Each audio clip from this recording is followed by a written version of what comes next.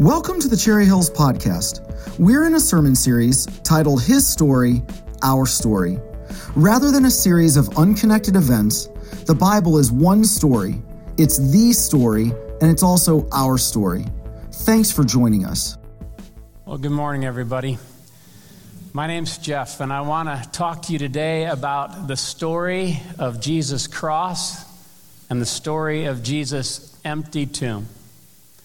These two stories, which are about Easter weekend, are in the center of this great story that we've just seen. And as I talk to you about it today, you may be saying, why do we need to talk about that? Well, one of the things I just want to name, I don't know if you can feel it in our nation right now, but there is a heaviness, there is a hopelessness, there is a loneliness, there is a darkness that seems to be winning. Can you feel it? Millions of people down through the centuries have found hope in this story. That's all I really want to do today. Normally we have message notes for you to follow along, but today I simply want to retell the story of the cross and the empty tomb. And I'm praying that somehow, as we just hear that together, that God, by His grace, will connect your story to His greater story. I don't know how He always does that, but He finds a way so many times when His story is told. So, let me just begin. 12 hours before Jesus is ever nailed to the cross, He has already been suffering a lot. He says to His disciples, before they take the Last Supper together, "My soul is overwhelmed with sorrow." One of the reasons why is because He is about to do what no other human being in all of history has ever done. And that is to take the sin of the whole world, of all time, on His shoulders. And it's a heavy, heavy thing to carry and a difficult cup to drink. But 3 times in the garden as He wrestles, even though angels minister to Him, He says, "Not my will, but your will be done." He is then betrayed by one of His closest disciples, one of His closest friends, a guy named Judas, who He's invested 3 years in and who He loves. And He's betrayed with a kiss and sold for 30 pieces of silver. Immediately He's arrested and He is chained and He is taken before the religious leaders and the government leaders to see if they can find any fault in Him. Now he's forced to stand for all these 12 hours throughout the night and into the next morning. Have you ever tried standing for 12 hours when you've already been up all day? It's not easy, but these 12 hours, He would also then be falsely accused. He would be mocked. He would be struck. He would be spit upon. He would be disowned. He would be abandoned by all of His friends. And that's just in 12 hours. I would say that makes for a kind of bad day. Jesus was already suffering. So as we think about that, though, once Pilate, the Roman governor, decided that there was no basis for a charge in Him, in order to pacify the crowd, he actually releases a known murderer and insurrectionist named Barabbas to the crowd, and he has Jesus flogged. Now, I don't know if you know much about this Roman form of punishment, but it is sometimes called a halfway death. Some people didn't survive it. They used what was called a cat of 9 tails. And I'd like, if I could this morning, just to read something by Dr. Robert Wassenaar, who is a physician, and he looks at the suffering of Christ. Let me just share some of his words and make comments as we go along. So after Pilate's announcement of finding no fault in Him, Jesus' suffering begins in earnest. Guards take Jesus to the hall of the praetorium where He is flogged. Jesus is stripped and bound by the wrist to a column. The whips that are used have balls of lead or bone chips tied into the leather thongs at the ends of the whip. 2 executioners, working alternately, lash in cadence at His back, shoulders, thighs, and calves. The balls of lead begin to bruise and break the skin, and blood begins to run. Shreds of skin hang loose. Jesus' body shudders at each stroke. His silence only redoubles the executioner's rage. His strength begins to fail and his legs give way. His bound wrists prevent his slipping to the bloody pavement. Remembering their orders, the executioners stop short of killing. A purple legionnaire's cape, denoting royalty, is thrown over his shoulders, and the soldiers have a good time with him by placing a crown of thorns and pushing it down on his head. Nothing bleeds more than a scalp wound, causing more blood to run into his tangled hair. There are mock bows, more blows to his face and head, shouts of "Hail, King of the Jews!" But Jesus answers nothing. Exasperated, his mockers spit in his face. They take off the cape and put Jesus' own clothes back on him. Back to Pilate they go. Flogging Jesus has not satisfied them. Later the crowd cries, "Crucify him," and Pilate condemns Jesus to die. And what happens next is that Jesus is led outside the city. It's not necessarily a kind of walk that we would picture long. It was 650 yards, riding through the city, pushing through. But notice what happens next. Jesus' robe, already sticking to his wounds, is torn from Jesus' back. The blood starts to flow again. Then the crossbeam is placed on his shoulders. According to Roman custom, only the crosspiece, weighing at least 75 pounds, is carried by the victim. I often try and just picture, railroad ties that are underneath the rails of a railroad. I often try and picture something rough and heavy like that being placed on Jesus' already tender back.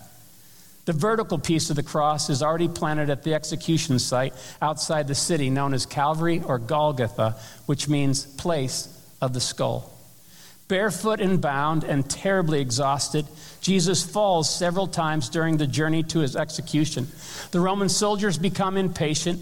Each time the crosspiece slips and scrapes his back, reopening the wounds. Finally, the Roman soldiers force a man named Simon and they press him into carrying Jesus' cross the rest of the way. They have a job to do.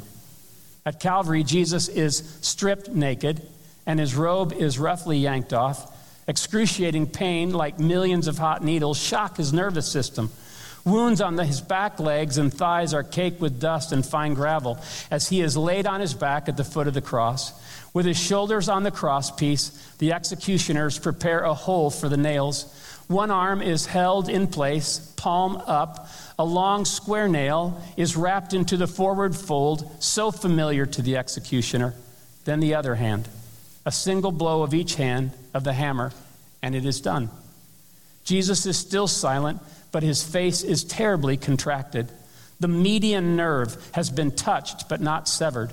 His thumb is striking the palm of his hand.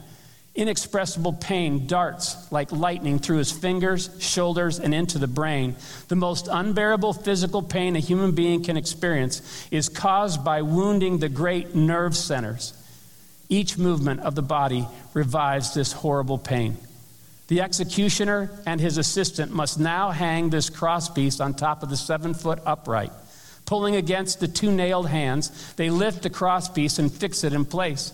Jesus' knees are bent and the bottom of his right foot is placed underneath the left foot, and a spike-sized nail is driven through both feet into the wood.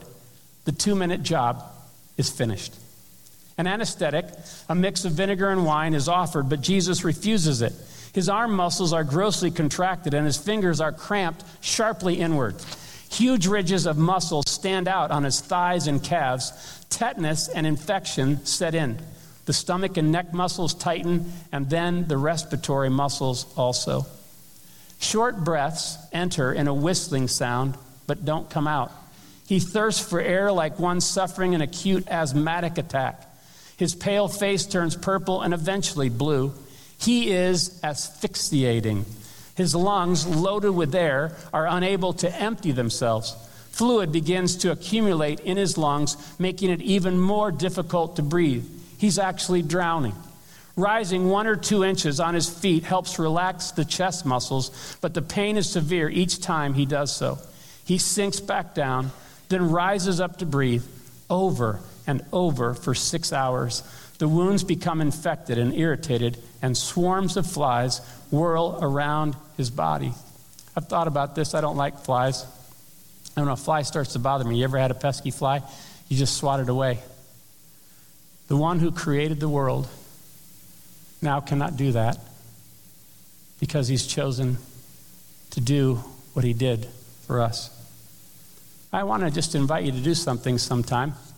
Can you imagine? Just put your hands over your head for about 5 minutes and then start to notice what's bothering you. And just imagine that Jesus went through that probably for a half hour during his beating and then probably for another 6 hours on the cross. The lifting up, the straining of the muscles, the pain, just the challenge of that. It must have been so consuming. And once you strike the nerve centers of the body, physicians will tell you that this actually was one of the things that became the most humiliating about the cross. Not only did they strip him naked, take his clothes, and cast lots for them, which the only earthly possessions he had left, but then on top of that, can you imagine being out and open in a public place? Most of us are so concerned about our appearance that this would not be easy for us to be shamed like that. He had lost all dignity. It was taken from him. But when your nerve centers cripple you like that, you no longer can have control of your bodily functions. And there on the cross, he can't stop the urine. He can't stop the feces. He can't stop the blood. He can't stop the pain. And he continues to endure that. So when we think about that, I was thinking about the fact that it would be difficult to speak from the cross. And so the Gospels only record 7 phrases that Jesus spoke, and most of them are short.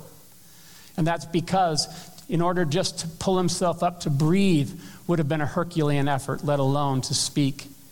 But the very first words that the executioners, hardened as they were, hear come from Jesus' lips.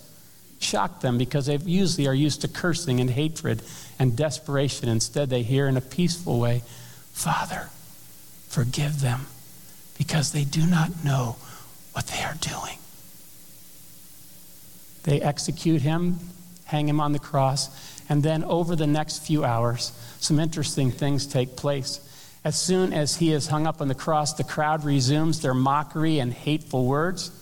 And also, on both sides of him are criminals, one on his left and one on his right. The Gospels tell us that the religious leaders joined in the mockery and the hate, that the soldiers did, and even both criminals started out that way. Interesting. But in the midst of this chaos, Jesus finds the strength to care for his mother, who is standing at the foot of the cross, grieving by what she sees. And he looks down and sees that one of his disciples is standing there, and he says, "Woman, here is your son." And he says to his disciple, "Here is your mother." And from that day on, he took her into his home and cared for her. A little bit later, an amazing conversation takes place. Luke's gospel records it. Look at these words.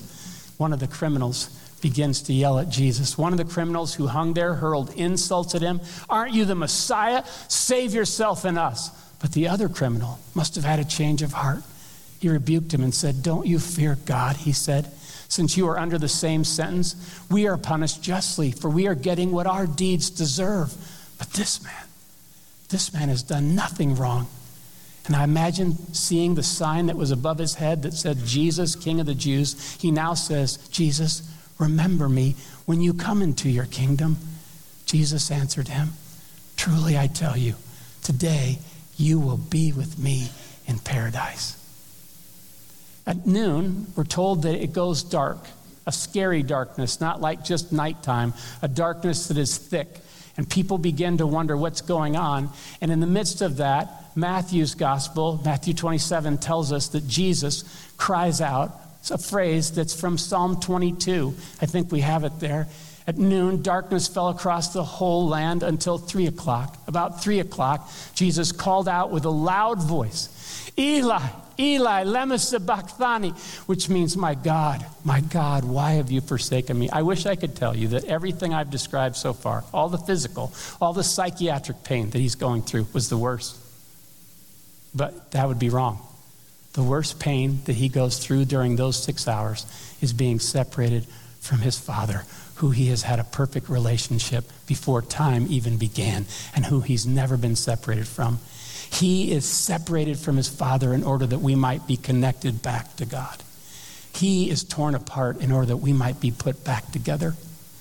And there on that cross, and other things happen. In those last breaths, he says some words, I thirst. I bet his body was on fire. I bet his mouth, his tongue was so thick. But he's also fulfilling Old Testament scripture. When wine vinegar is offered to him, he refuses it. And then he says these amazing words, it is finished. The word is tetelestai, which was often stamped on paid bills. Paid in full. And then, with a loud voice, he cries, Father, into your hands I commit my spirit. Now, I told you how hard it is to talk when you're being crucified. Some believe that with the last energy he had, he says this phrase right as his heart was having a heart attack. His heart was breaking in order that ours could be made new. And there on the cross, he dies. Now, Roman law had it that when a person died of crucifixion and is claimed by family or friends, they must first be pierced to make sure that death is certain.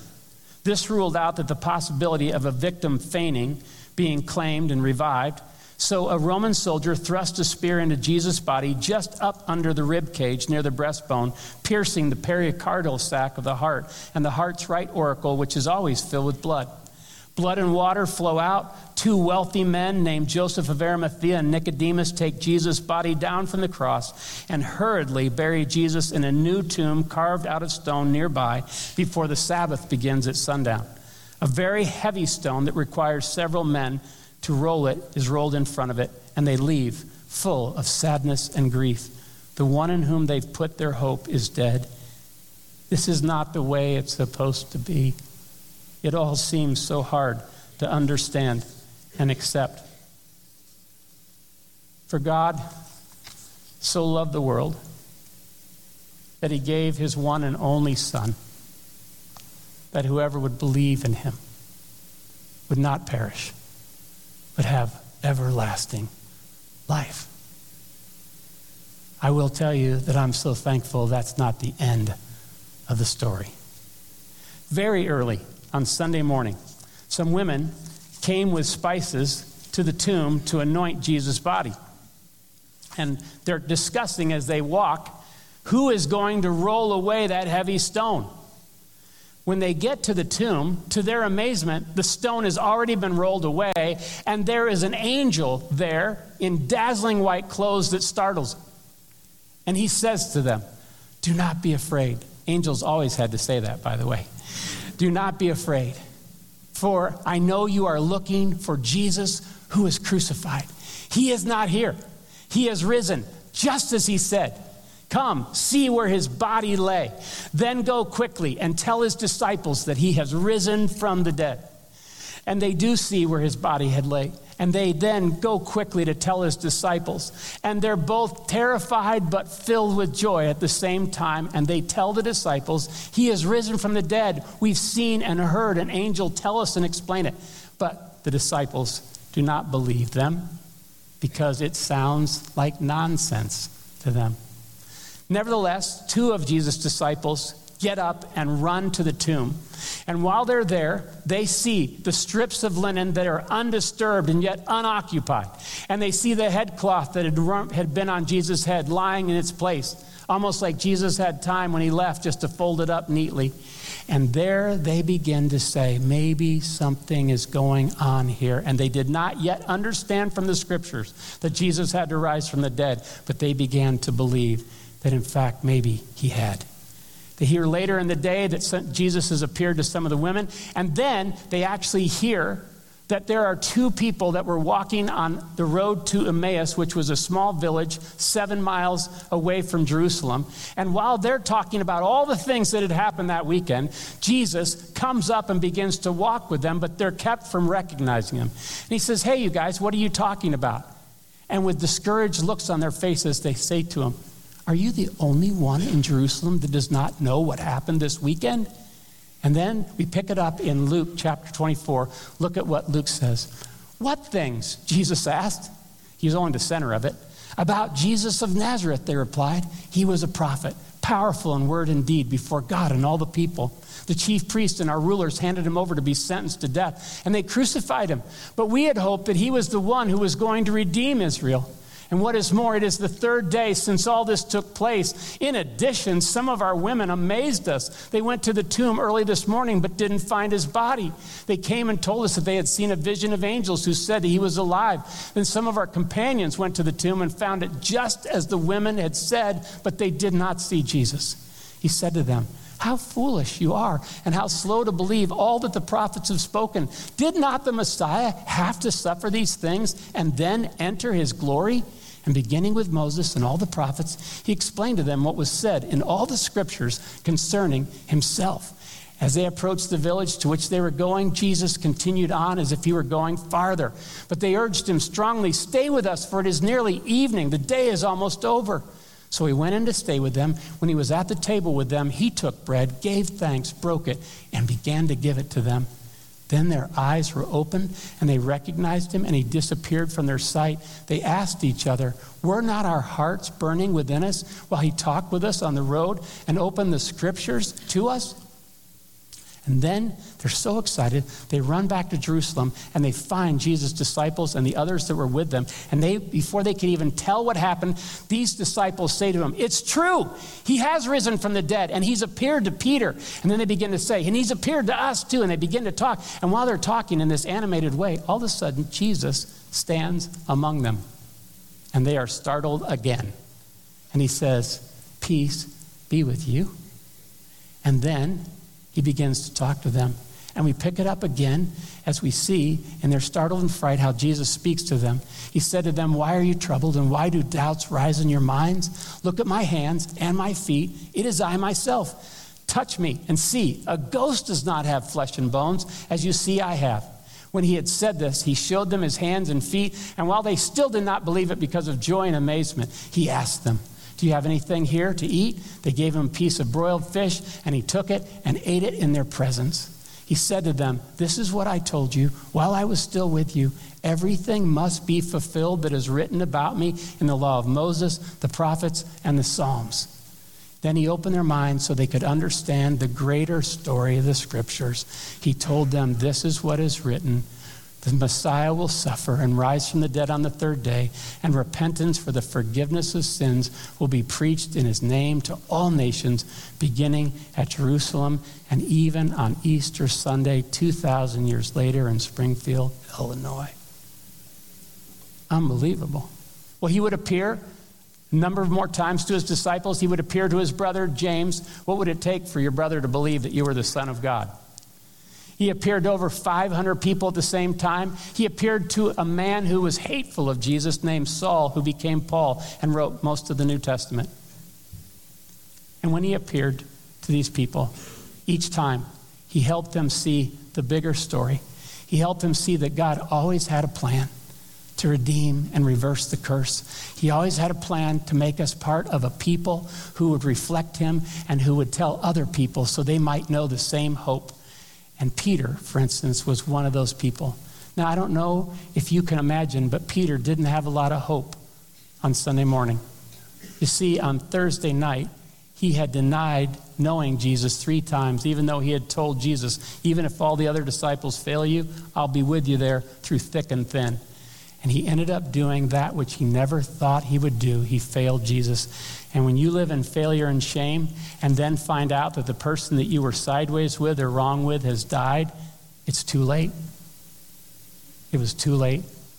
His guilt and shame and grief entombed him until Easter morning. And Jesus met him and said, "God's plan is still in play, and you're part of that story. And I want to forgive you, restore you, and give you a new purpose. I want you to be part of my people, and I want you to tell people that don't yet know and who are not yet my people the hope of what I can do in their lives if they will trust me." And that is the story that we celebrate today. But you may be sitting here today and saying, "What does that have to do with my story?" I've heard these details. They're even impressive. They're inspiring in some ways. But I don't see how my story connects to that story. It was so long ago. It was in a different place, a different time, different language. How does that connect to my story? And friends, I'll just tell you, that's my question when I was a teenager. I had the privilege of being a pastor's kid. I knew a lot of the details of this Creator's story. I could repeat them backwards and forwards, but I could tell that I didn't know Jesus like some of the people around me knew him. For me, it was a religion, not a relationship. And so one night, I just said, Lord, if you want me to know you, if you really are alive, then you're going to have to open my eyes to understand not only this book, but you're going to have to make yourself known to me, because I can't connect that. Only you can help connect me to your story. And that humble prayer, about a month later, that's exactly what Jesus did. And over a period of time, he showed me that he wanted me to be part of a people bigger than myself. And he wanted me to share the same message that he had shared with me, that other people might have hope. And to this day, I cannot think of a greater purpose for living. And even when I'm most discouraged, even when I feel like quitting sometimes, I still sense that he has that same purpose. You know, these paintings were painted by a lady named Diane. Some of you know Diane Schlehan. We're so grateful for her. But did you know that almost 20 years ago, she recalls that even though she'd gone to church for many years in her life and she was respectful of God and deep down wanted to know God, she realized that it was just a religion for her. It wasn't a relationship. And one day she cried out to Jesus and said, I want to know you. And he made himself known to her in the coming days. And now she wants her whole life to point people to Jesus with her art. As I look at this particular painting of Jesus, I just sense the personableness of it, that Jesus really cared about me too, and not just everyone else. And as you look at this picture, one of the things we talked about before she started painting was what I call the wonder of with. The wonder of with. She's got all kinds of people coming out of the tomb with Jesus. Now let me try and make sense of that. Ephesians 2 says this. Here's how it describes it. It says that, remember, at that time you were separate from Christ, without hope and without God in the world. That's how I felt at 15 years old. I knew I was separate from Christ, and because I was separate from Christ, I was separate from hope. I was without hope and without God in the world. And maybe that describes you today. But did you know that when Jesus died, he did it so that you could die with him and rise with him? Here's what Romans 6 says. For if we have been united with him in a death like his, we will certainly also be united with him in a resurrection like his. And then there's these words. Now, if we have died with Christ, we believe that we will also live with him. Jesus says, because I live, you too will live. And so we see the joy of these people coming out of the tomb. Now, I would love to tell you lots more stories, but let me just tell you a couple. This weekend, I received a book in the mail by a dear friend, and it was a book by a guy named Tyler Trent. If you're involved in sports, following sports at all, you may have known that one of the most exciting, meaningful stories in the last year was about a 20-year-old kid named Tyler Trent who went to Purdue University. Tyler, at 15, was given the terrible diagnosis of osteosarcoma, a rare bone disease. And when he got that news, it ripped his world wide open. He had lots of questions. His whole goal eventually was to recover through 2 different difficult diagnoses, the last one being terminal. And his whole goal was to get to his freshman year at Purdue University, which he did. And he became a huge fan, a super fan. Well, this last fall, he predicted that even though Ohio State University was ranked 2nd in the football world of our country, that Purdue was unranked, would defeat them when they met for a game. And he got all of the Purdue fans to believe it, even the players. And in fact, they won 49-20. That's the reason why his book is entitled The Upset, because it was an upset. But he goes on in this book to say that that was one upset, but that's nothing compared to the ultimate upset. And last night I found myself having a hard time putting the book down, and I just want to read one thing to you. It's worth reading. But why is God, he says, waiting so long to finish his big story? That's a fair question. It's easy to feel that he must not care about our suffering, or else he would not leave us to face it for even another minute. God himself chose to become a man so he could know what it feels like to be us. He didn't stay far away, but instead chose to come and suffer with us, which is why one of his names, Emmanuel, means God with us. He experienced every bit of pain we experience, but in higher doses. He didn't have to do this, but he chose to so he can empathize with our sufferings and weaknesses, having known them for himself. He may be waiting to finish the story, but he has not left us alone or without hope. And he goes on to show that if you are with Christ by faith, then you will also be with him, and you will know his resurrection power now and forever. I love C.S. Lewis' Chronicles of Narnia. I actually mentioned it earlier in the series, but I don't know if you've ever read the closing sentences of the Chronicles of Narnia, but I love them. It says, "But for them it was only the beginning of the real story. All their life in this world and all their adventures in Narnia had only been the cover and title page. Now at last they were beginning chapter 1 of the great story, which no one on earth has read, which goes on forever, in which every chapter is better than the one before." When you know Christ, that means that whatever is going on in your life right now, it's not the end, it's not the whole story. There's more to the story, and there's more to this life. And therefore, you and I can live into that with a hope, not only in the future, but in a person. Do you have that kind of relationship? If you don't, you can today. That's why Jesus came. Winston Churchill planned his funeral, the former Prime Minister of England, and he had it arranged where 2 buglers would be placed in the balcony up high of St. Paul's Cathedral there in London when his service was held. At the end of the service, he had the first bugler play taps. Have you ever heard it? Listen.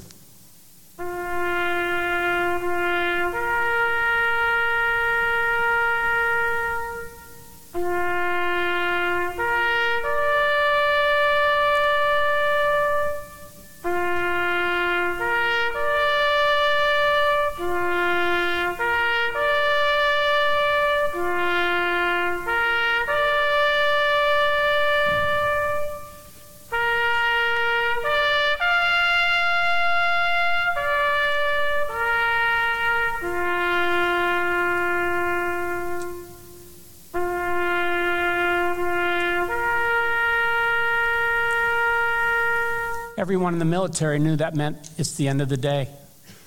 But what no one expected next is what he had planned next. He had the other bugler quickly play Reveille. Have you ever heard that?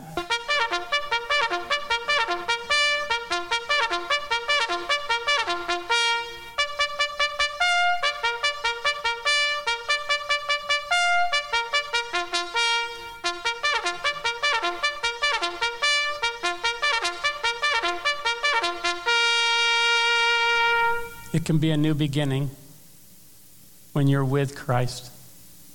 And he came to do life with us. We were made by God, for God, to do all of life with God. Well, as we close, we're going to sing in just a moment. But before we sing, I just want to tell you a quick story. There was, in Russia, some of you know that there was communism rule for over 70 years. It began in 1917 till 1989. In 1930, after they had made every effort to eliminate Christianity and bring atheism as the national religion, one of the communist leaders traveled from Moscow to Kiev to a huge assembly. And he began for an hour to talk about the merits of atheism. And he railed against Christianity and built a case for why it was foolish to believe in Christ and Christianity.